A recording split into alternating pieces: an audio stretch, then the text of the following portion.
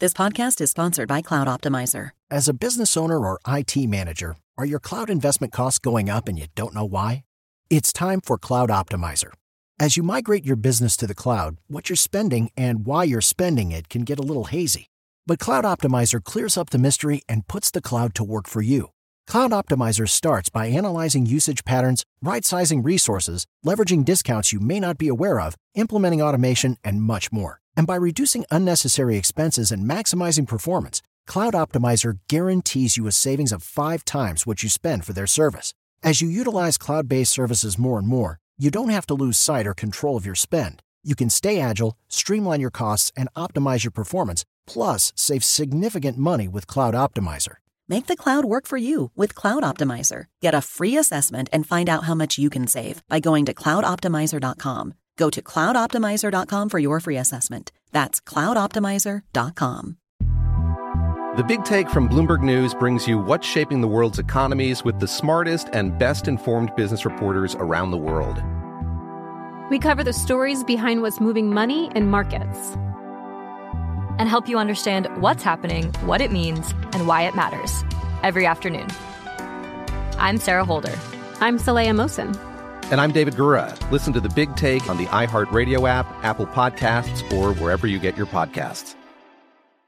MTV's official Challenge podcast is back for another season. And so are we. I'm Tori Deal. And I'm Anissa Ferreira. The wait is over, guys. All Stars 4 is finally here. And this season takes it to a whole new level. Old school legends, modern power players, and ex-lovers are all competing in Cape Town, South Africa for the prize of $300,000. And we're going to be right here along with you fans, covering every episode on the podcast. Listen to MTV's official Challenge podcast on the iHeartRadio app, Apple Podcasts, or wherever you get your podcasts. Countdown with Keith Olbermann is a production of iHeartRadio.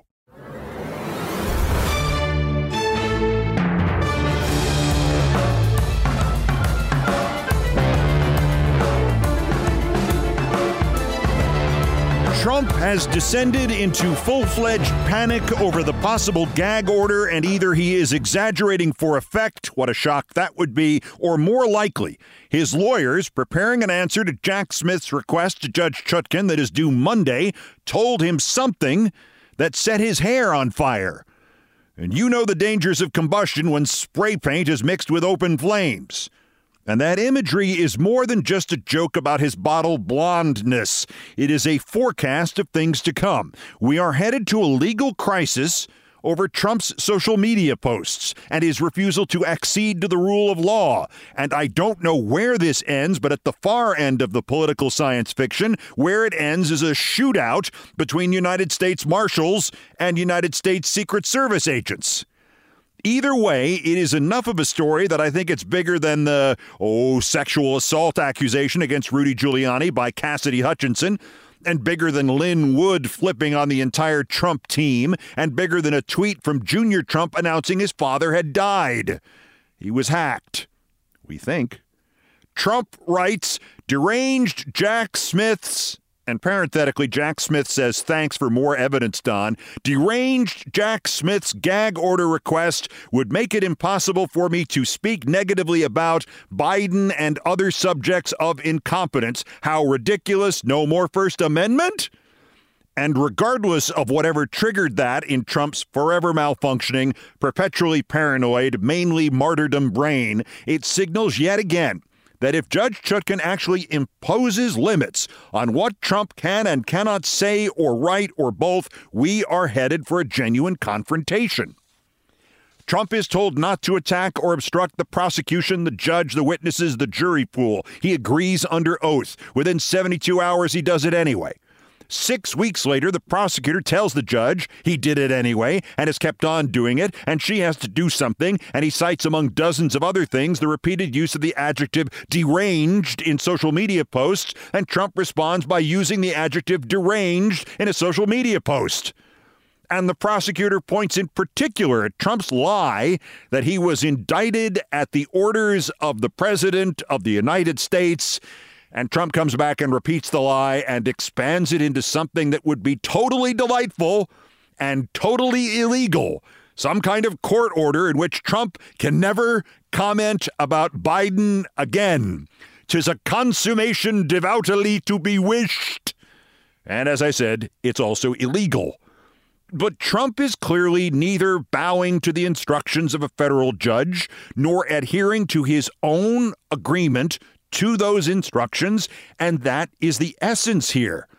Because I feel like the announcer in the timeless Bob and Ray sketch about the driving of the Golden Strike. That's it, ladies and gentlemen. The Golden Spike is driven. The Transcontinental Railroad is complete. And here come the trains, one from the east and one from the west. I'm standing here seeing this madness unfolding, and I know that the next thing is a full-on, head-on, high-speed train wreck. What happens if Chutkan doesn't opt to punish and corral him by just moving up the start of the insurrection trial, say 1 day for every violation, or doesn't opt to do only that, but actually institutes a gag order of some kind, even a minimal one, and Trump ignores it? And Trump calls her deranged, and Trump says it's illegal, and Trump continues to defy the court. His bail, his not being kept in a jail cell in the District of Columbia until the trial starts, is dependent on him not defying the court. As I said last week, at some point, whatever limitations Chutkan imposes upon him, when he violates them, whether it is the first time he violates them or the 50th time he violates them, he's not going to surrender. He's not going to let them put him in prison. They're going to have to go and get him. And what happens then? It seems madness to risk the lives of marshals or Secret Service agents to protect this semi-sentient pile of feces. But what, you're going to have the Secret Service agents protecting him turn around and arrest him? Or Biden is going to order the head of the Secret Service to order his men to stand down when the marshals arrive? Trump is going to see the photo shoot value in an actual perp walk and just say, sure, take me to prison. I'm not counting on that last one. Rolling Stone now reports that, as you would expect, the I don't think about jail crap that he gave to the gullible Kristen Welker in last Sunday's stenography class is nonsense. Quoting, in the past several months, Donald Trump has had a burning question for some of his confidants and attorneys. Would the authorities make him wear, quote, one of those jumpsuits, unquote, in prison? 3 sources familiar with his comments say he's been asking lawyers and other people close to him what a prison sentence would look like for a former American president. Would he be sent to a Club Fed style prison or a bad prison? Would he serve out a sentence in a plush home confinement? Those who've heard him ask these questions about a hypothetical sentencing tell Rolling Stone that it's clear the gravity of his mounting legal peril is getting to Trump, unquote. As an aside, I understand Jan Wenner is asking the same questions. But seriously, folks, Trump's lawyers have to submit an answer by Monday. So they have discussed the Smith gag order motion, and at some point they have to have discussed the response or will discuss the response with Trump, and that's where the social media outburst could have originated. Or somebody read Trump a, quote, article at Breitbart, quote, news. That is their standard formula. A right-wing nut job, in this case the former head writer for the former Tucker Carlson, tweets something. In this case it was, the Trump gag order is truly insane. The Washington Post then prints a piece critical of the proposed order, written by their hyper-conservative guy who they gave an opinion job to based on his tenure as a Wall Street Journal editorial page editor. And before that, a writer for the now bankrupt American Interest magazine that had been funded by the Nixon Foundation. No, seriously, that Nixon. Nixon, who, like Reagan, is still damaging this country from hell. Anyway, Breitbart aggregates these 2 throwaway opinions, slaps on the headline, quote, Smith's gag order would essentially ban Trump from criticizing Biden, critics say. Critics. as if the critics, the Nixon guy and the Tucker Carlson guy, as if these critics were H.L. Mencken and Pauline Kael. And hours later, coincidentally or not, Trump posts the gag order would make it, quote, impossible for me to speak negatively about Biden. It's unlikely Trump just sees that on his own. It is brought to him by somebody. If you want speculation out of whole cloth, it sounds like the question, was his tantrum inspired by that or by the lawyers, might actually be a false choice. It's probably both. The lawyers probably told him in the last few days how they plan to answer the gag order request next Monday, and they were realistic, and maybe that's where the Rolling Stone, he's worried about the orange jumpsuit, like, oh, now he's worried about orange story comes from. And maybe then Trump calls his real legal advisor, his non-attorney spokesman, Tom Fitton, and says, not in so many words, but says, I want you to tell me what I want to hear. And that's what Tom Fitton does. And Fitton does it. And I'll just mention again that Tom Fitton will never know this, but he is one of the leading opponents of Trump alive today. So that other stuff I mentioned, Rudy Giuliani sexually assaulted Cassidy Hutchinson on January 6th in the Trump green room / tent while Trump was inciting the insurrection. What did you do during the insurrection, Rudy? No, it's who did I do? This is in her book. Quote, by the way, he says, fingering the fabric, I'm loving this leather jacket on you. His hand slips under my blazer, then my skirt. I feel his frozen fingers trail up my thigh. This is the most serious sexual misconduct allegation against Rudolph Giuliani in nearly 4 months. We got a denial from a friend of Rudy's named Ted, not from Rudy's lawyer, because, of course, Rudy's lawyer is suing him because Rudy didn't pay because Rudy was indicted in Georgia. And this reminds me to remind you that I met Rudy like 26, 27 years ago. And when people who only know him from 9/11 say, what a fall for an American hero, or what happened to this Giuliani, I always say, I don't know what happened, but it happened sometime before 1995. I'll tell that whole story again later in this edition. In any event, Cassidy Hutchinson's story is in her new book, Enough, which will be published next Tuesday, and The Guardian is quoting from it because here's another shock. Somehow, a copy was accidentally released in advance of publication, and it found its way to a newspaper, which makes 387 consecutive controversial books where the same thing has happened. I know. And oh, by the way, as Giuliani groped her during January 6th, Ms. Hutchinson writes, John Eastman watched and leered. And one assumes the loathsome Eastman doesn't just have problems with elections. All this Trump lawyer talk naturally evokes the name Lin Wood, who went from defending Richard Jewell, who was not the Atlanta Olympic bomber, and Gary Condit, who did not kill his congressional intern, went from that to something, Jesus slay them, something, Trump, something, they can kill me, but, and then poof, early this year, Lin Wood disappeared. And now we know why. New filing from Fani Willis in Georgia. Key line in it, quote, L. Lin Wood is a witness for the state in the present case. And now we know what a post that L. Lin Wood made about a month ago meant, in which he said he had testified to the special grand jury, and he wanted to thank the district attorney's office for being so professional and polite. And he totally flipped, and now he tells the Atlanta Journal-Constitution that sure, he's been subpoenaed. And they've told him they expect him to testify, but, quote, I didn't flip on President Trump. That's just pure nonsense. I wouldn't have any knowledge to flip on him. And the reporter asked him, well, okay, then what did you testify to that grand jury about? And his answer was, quote, I don't have a copy of my testimony, and I don't want to go on memory, unquote, which means he totally flipped on Trump. And he even more totally flipped on Sidney Powell, and maybe on Giuliani and Eastman.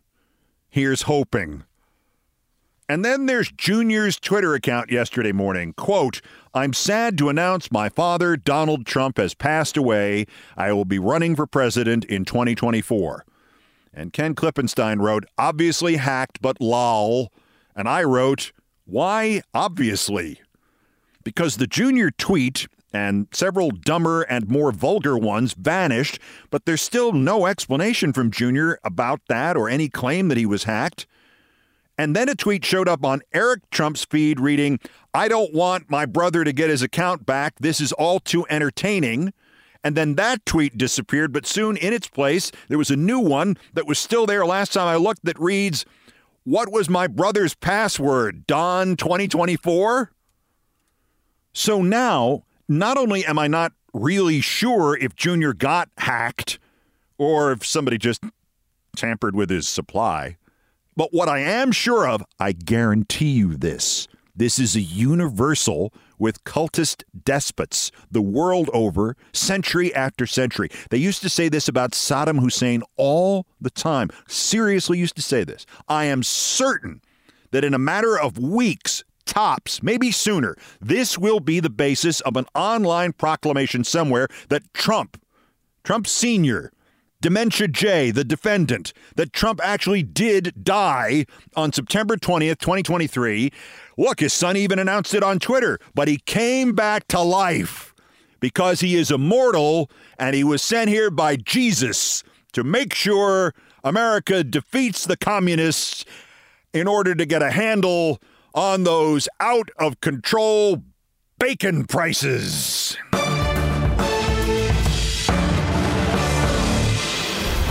Also of interest here, did you hear that question that Representative Spartz of Indiana asked Merrick Garland at the judiciary hearing yesterday? Okay, good. You heard it. Now, did you understand it? Because I'm not sure anybody understood what the hell she was saying. Certainly Merrick Garland didn't. That's next. This is Countdown. I'm Saleha Mohsin, and I've covered economic policy for years and reported on how it impacts people across the United States. In 2016, I saw how voters were leaning towards Trump and how so many Americans felt misunderstood by Washington. So I started The Big Take DC. We dig into how money, politics, and power shape government and the consequences for voters. It's an election year, so there's a lot of focus on the voters that TikTok is reaching. The initial reaction is like, oh, things are looking so resilient. I don't want to be too pessimistic, but I just don't see the political will down in Washington right now to change their tune. I think the American electorate has been signaling that it expects a rematch of the 2020 election. These are unprecedented times. With new episodes every Thursday, you can listen to The Big Take DC on the iHeartRadio app, Apple Podcasts, or wherever you get your podcasts. Hello. From Wonder Media Network, I'm Jenny Kaplan, host of Womanica, a daily podcast that introduces you to the fascinating lives of women history has forgotten. This month, we're bringing you the stories of disappearing acts. There's the 17th century fraudster who convinced men she was a German princess. The 1950s folk singer who literally drove off into the sunset and was never heard from again. The First Nations activist whose kidnapping and murder ignited decades of discourse about Indigenous women's disappearances. And the young daughter of a Russian czar whose legendary escape led to even more intrigue and speculation. These stories make us consider what it means to disappear, and why a woman might even want to make herself scarce. Listen to Womanica on the iHeartRadio app, Apple Podcasts, or wherever you get your podcasts. MTV's official Challenge podcast is back for another season. And guess what? So are we. Just in case you forgot, I'm Tori Deal. I'm a 6-time finalist and a Challenge champion. And I'm Anissa Ferreira, and I've been gracing your screens for the last 2 decades. I am a veteran challenger and Challenge All-Star. And speaking of All-Stars, All-Stars 4 is finally here. I'm going to be honest. I literally thought this day was never going to come. Well, the Challenge gods have answered our prayers, and we're going to be right here along with you fans covering every episode on the podcast. And this season takes it to a whole new level. Old school legends, modern power players, redemption seekers, and ex-lovers are all competing in Cape Town, South Africa for the prize of $300,000. Anyone can win, relationships matter, and only one All-Star will claim the title of Challenge Champion. Listen to MTV's official Challenge podcast on the iHeartRadio app, Apple Podcasts, or wherever you get your podcasts. This is Countdown with Keith Olbermann.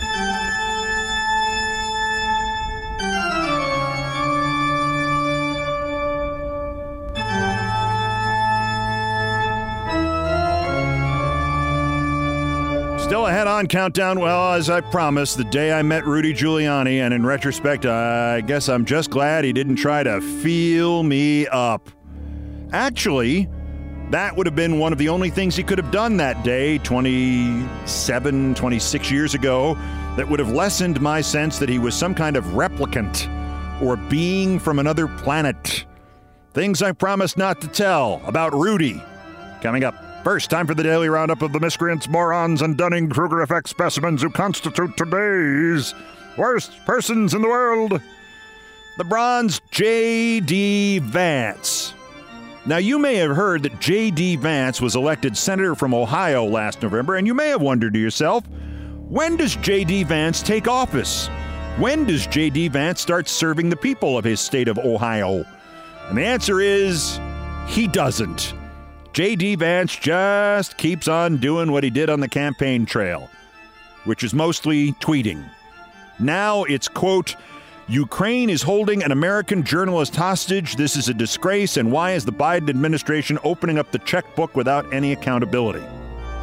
Boy, when you can push more than one lie per sentence in a tweet, you are a pro, J.D. Vance. There's accountability. There's also no such thing as, quote, opening up the checkbook without any accountability. That sentence makes no sense, J.D. Vance. Ukraine also, J.D. Vance is not holding the guy hostage, J.D. Vance. He's under arrest, J.D. Vance. And he's not a journalist, J.D. Vance. Other than that, you have summarized the story precisely, J.D. Vance. The man's name is Gonzalo Lira. He's a YouTuber.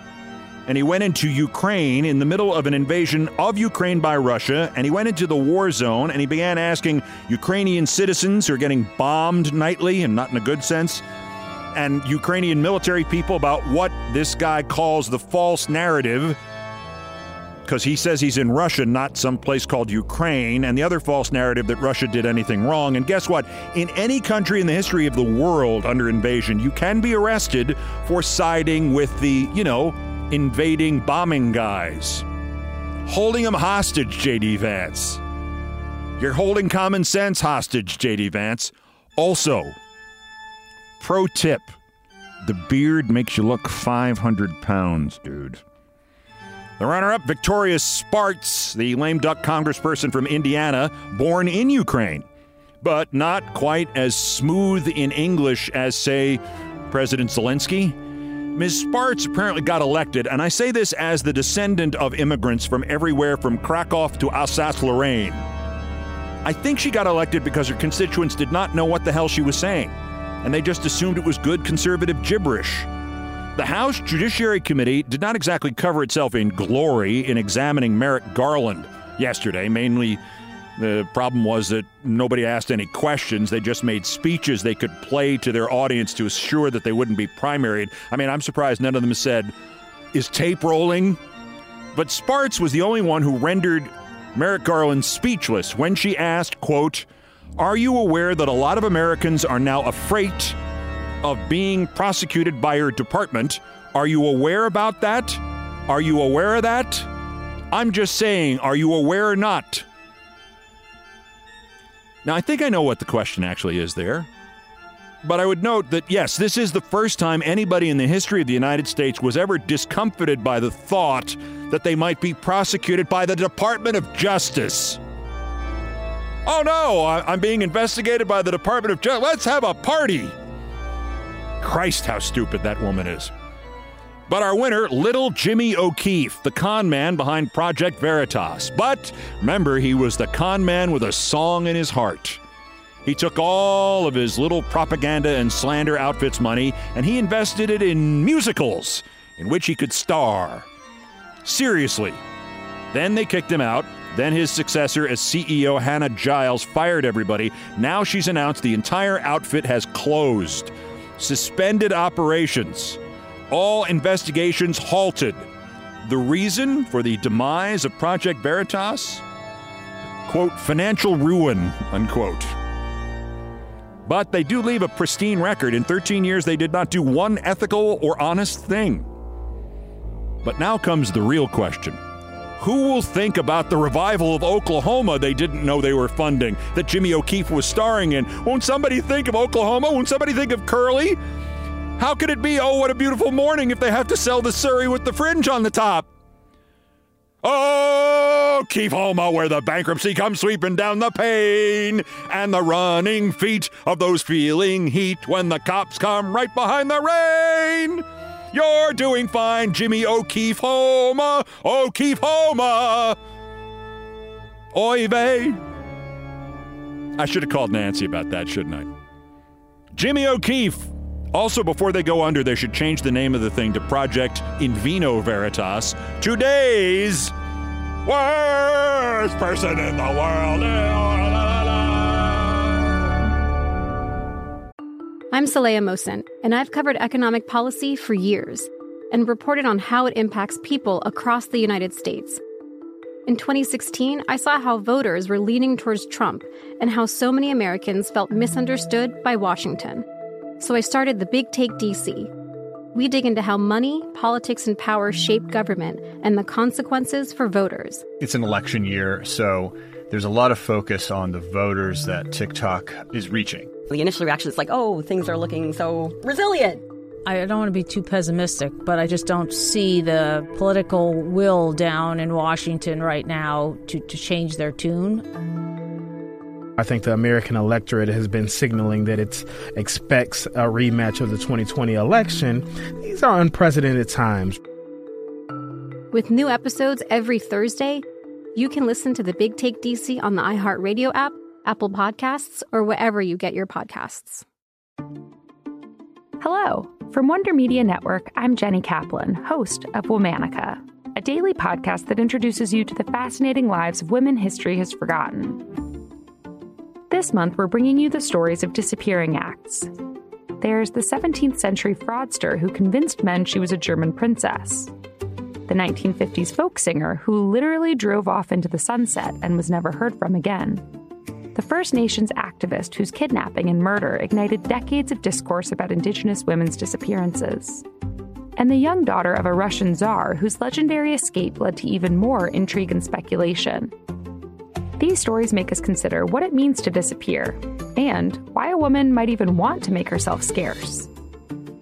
Listen to Womanica on the iHeartRadio app, Apple Podcasts, or wherever you get your podcasts.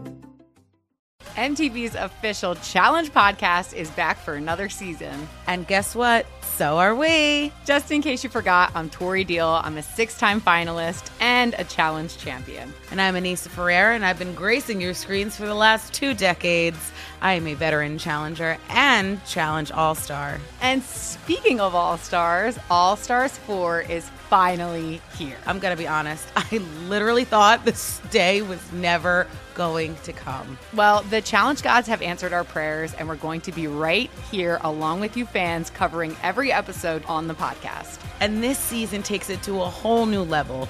Old school legends, modern power players, redemption seekers, and ex-lovers are all competing in Cape Town, South Africa for the prize of $300,000. Anyone can win, relationships matter, and only one All-Star will claim the title of Challenge champion. Listen to MTV's official Challenge podcast on the iHeartRadio app, Apple Podcasts, or wherever you get your podcasts.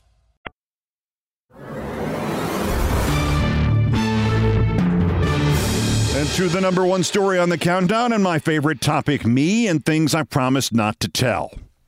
I hear this question about Rudy Giuliani a lot.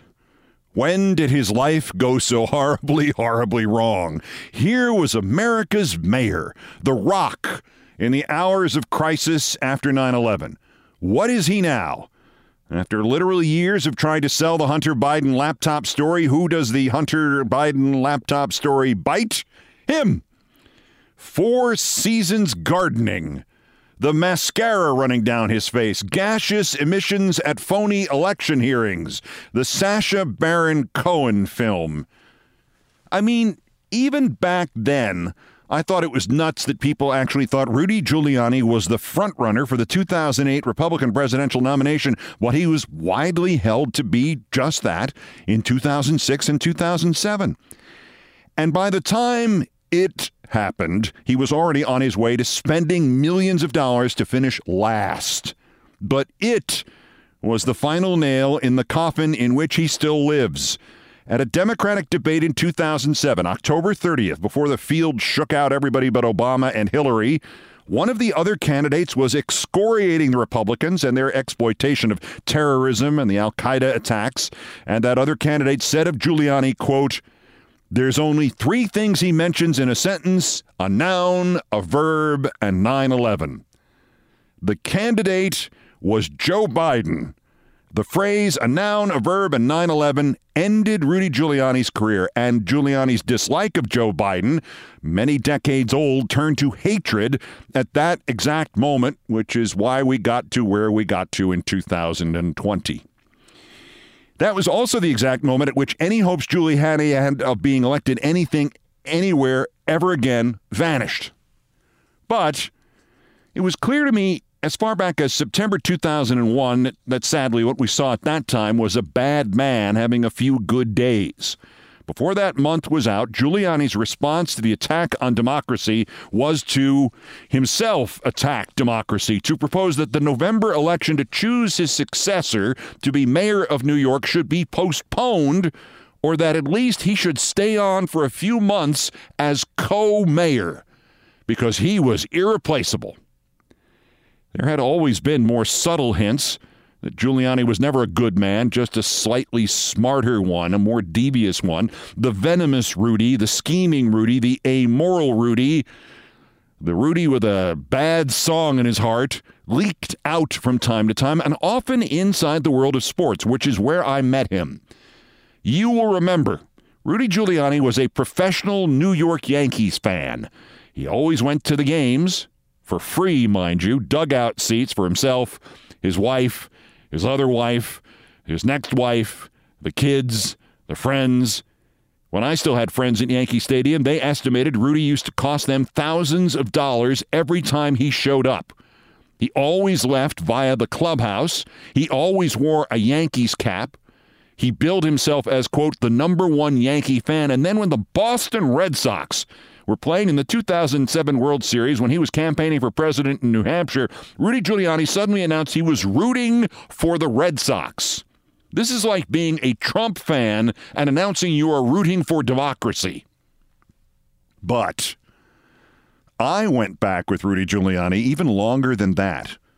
In 1995 or 1996, I was asked by the deputy mayor of New York City, Fran Reiter, and the staff of the Baseball Hall of Fame to travel from ESPN in Connecticut, literally to the steps of New York City Hall, to MC an event for what must have been 35 members of the Baseball Hall of Fame, maybe the largest group of them ever assembled in one place in one moment in time.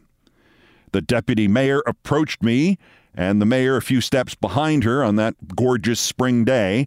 As she began to introduce us, she realized he had begun to wander off. "Rudy? Rudy!" she bellowed. He wandered back. "Rudy, this is Keith Olbermann from ESPN. He's going to be the MC.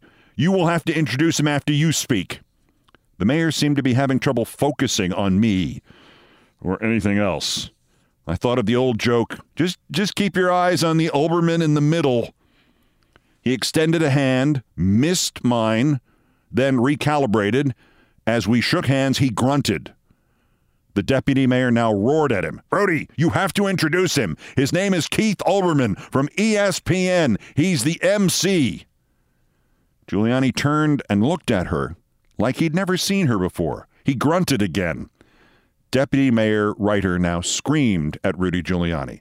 "Repeat it to me!" He looked at me, then he looked back at her, and he said, "His name is Keith Olbermann from ESPN. He's the MC." With annoyance, Reiter said, "Thank you!" And Giuliani smiled and wandered off again. And I half seriously thought, did I just meet a body double? Is he a replicant? Is he a well-built robot? This can't be the actual mayor. Well, it was. I took my seat in the front row of the stage that had been built atop the City Hall steps as the crowd gathered, and it was a good one, maybe 300 or 400 people. The president of the Hall of Fame spoke first. The mayor sat next to me. Giuliani leaned in at one point and whispered to me, "Your name is Keith Olbermann from ESPN. You're the MC. I talk. I introduce you." I said something encouraging, and he smiled broadly like a child who is about to get some candy. The president of the Baseball Hall of Fame wrapped up, introduced Giuliani, who bounced up to the stage and thanked him and got his name wrong. He then launched into a speech taking credit for the great weather and the terrific early season performance of the New York Yankees and the New York Mets and the Brooklyn Dodgers and the New York Giants, who had moved out of New York in 1957. But if he had been mayor, then they wouldn't have moved out, and New York would have the 4 teams it deserves. And look at all these great players. And let me now turn it over to a good friend of mine and a great baseball man. And he looked at me and he forgot everything. Silence. Titters of laughter from the crowd. And finally, he looked the other way behind him, where the deputy mayor had her head in her hands. Rudy Giuliani, into a microphone that picked up everything he said loudly, "What's his name? Who is he?" And now the titters of laughter in the crowd turned to a little bit louder laughter, and some of the Hall of Fame players seated behind me gave me pats of consolation on my shoulder. Fran Ryder screamed, "Keith Olbermann from ESPN, the MC! You repeated it to me!" Giuliani turned back to the crowd as if there had been no way they could have heard or seen any of this, and he said, "So let me turn it over to a good friend of mine and a great baseball man, Keith Olbermann, our NC from ESPN." I just sat there. More laughs, more consolation from the players behind me. I could still hear the laugh of the late Detroit Tigers great Al Kaline rising above the others. Al later came over to commiserate. As I thought, should I get there and say, "Thank you, Mayor Dinkins," or better yet, "Thank you, Mayor LaGuardia"? I then concluded, no, I can't do that. I'm representing ESPN. I'm representing the Baseball Hall of Fame. As I thought that, he said it again. So now I got up and I told the crowd, "Sorry, I wasn't sure he meant me." So if you are saying to yourself, what on earth happened to Rudy Giuliani with that brown schwitz pouring down his face? I am saying to you, he has been this crazy for at least 30 years. You were just lucky enough to have not previously noticed. It is all true, or my name ain't Keith Olbermann, our NC from ESPN.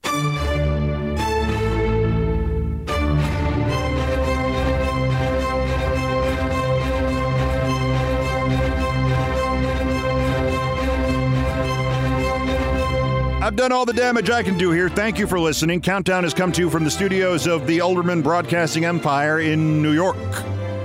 The music you've heard was, for the most part, arranged, produced, and performed by Countdown musical directors Brian Ray and John Philip Chanel. Brian Ray handled the guitars, bass, and drums. John Philip Chanel did the orchestration and keyboards. It was produced by TKO Brothers.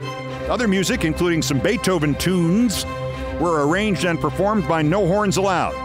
Sports music is courtesy of ESPN Inc., and it was written by Mitch Warren Davis, and we call it the Olbermann theme from ESPN2.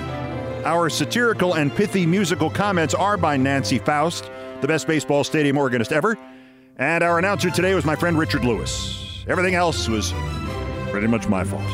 So that's Countdown for this, the 989th day since Donald Trump's first attempted coup against the democratically elected government of the United States. Convict him now while we still can. The next scheduled countdown is tomorrow, if my throat permits. Till then, I'm Keith Olbermann.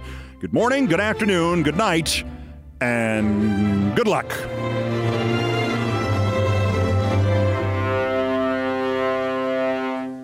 Countdown with Keith Olbermann is a production of iHeartRadio. For more podcasts from iHeartRadio, visit the iHeartRadio app, Apple Podcasts, or wherever you get your podcasts.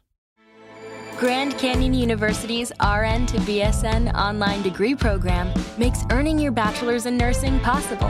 Balance online coursework with local in-person clinicals to position yourself for potential leadership opportunities in the time you have from wherever you are, leaving room for what matters. Achieve your goals with your personalized plan and team behind you. Find your purpose at Grand Canyon University. Visit gcu.edu. The Big Take from Bloomberg News brings you what's shaping the world's economies with the smartest and best-informed business reporters around the world. We cover the stories behind what's moving money and markets, and help you understand what's happening, what it means, and why it matters every afternoon. I'm Sarah Holder. I'm Saleha Mohsin. And I'm David Gura. Listen to The Big Take on the iHeartRadio app, Apple Podcasts, or wherever you get your podcasts. MTV's official Challenge podcast is back for another season. And so are we. I'm Tori Deal. And I'm Anissa Ferreira. The wait is over, guys. All Stars 4 is finally here. And this season takes it to a whole new level. Old school legends, modern power players, and ex-lovers are all competing in Cape Town, South Africa for the prize of $300,000. And we're going to be right here along with you fans, covering every episode on the podcast. Listen to MTV's official Challenge podcast on the iHeartRadio app, Apple Podcasts, or wherever you get your podcasts.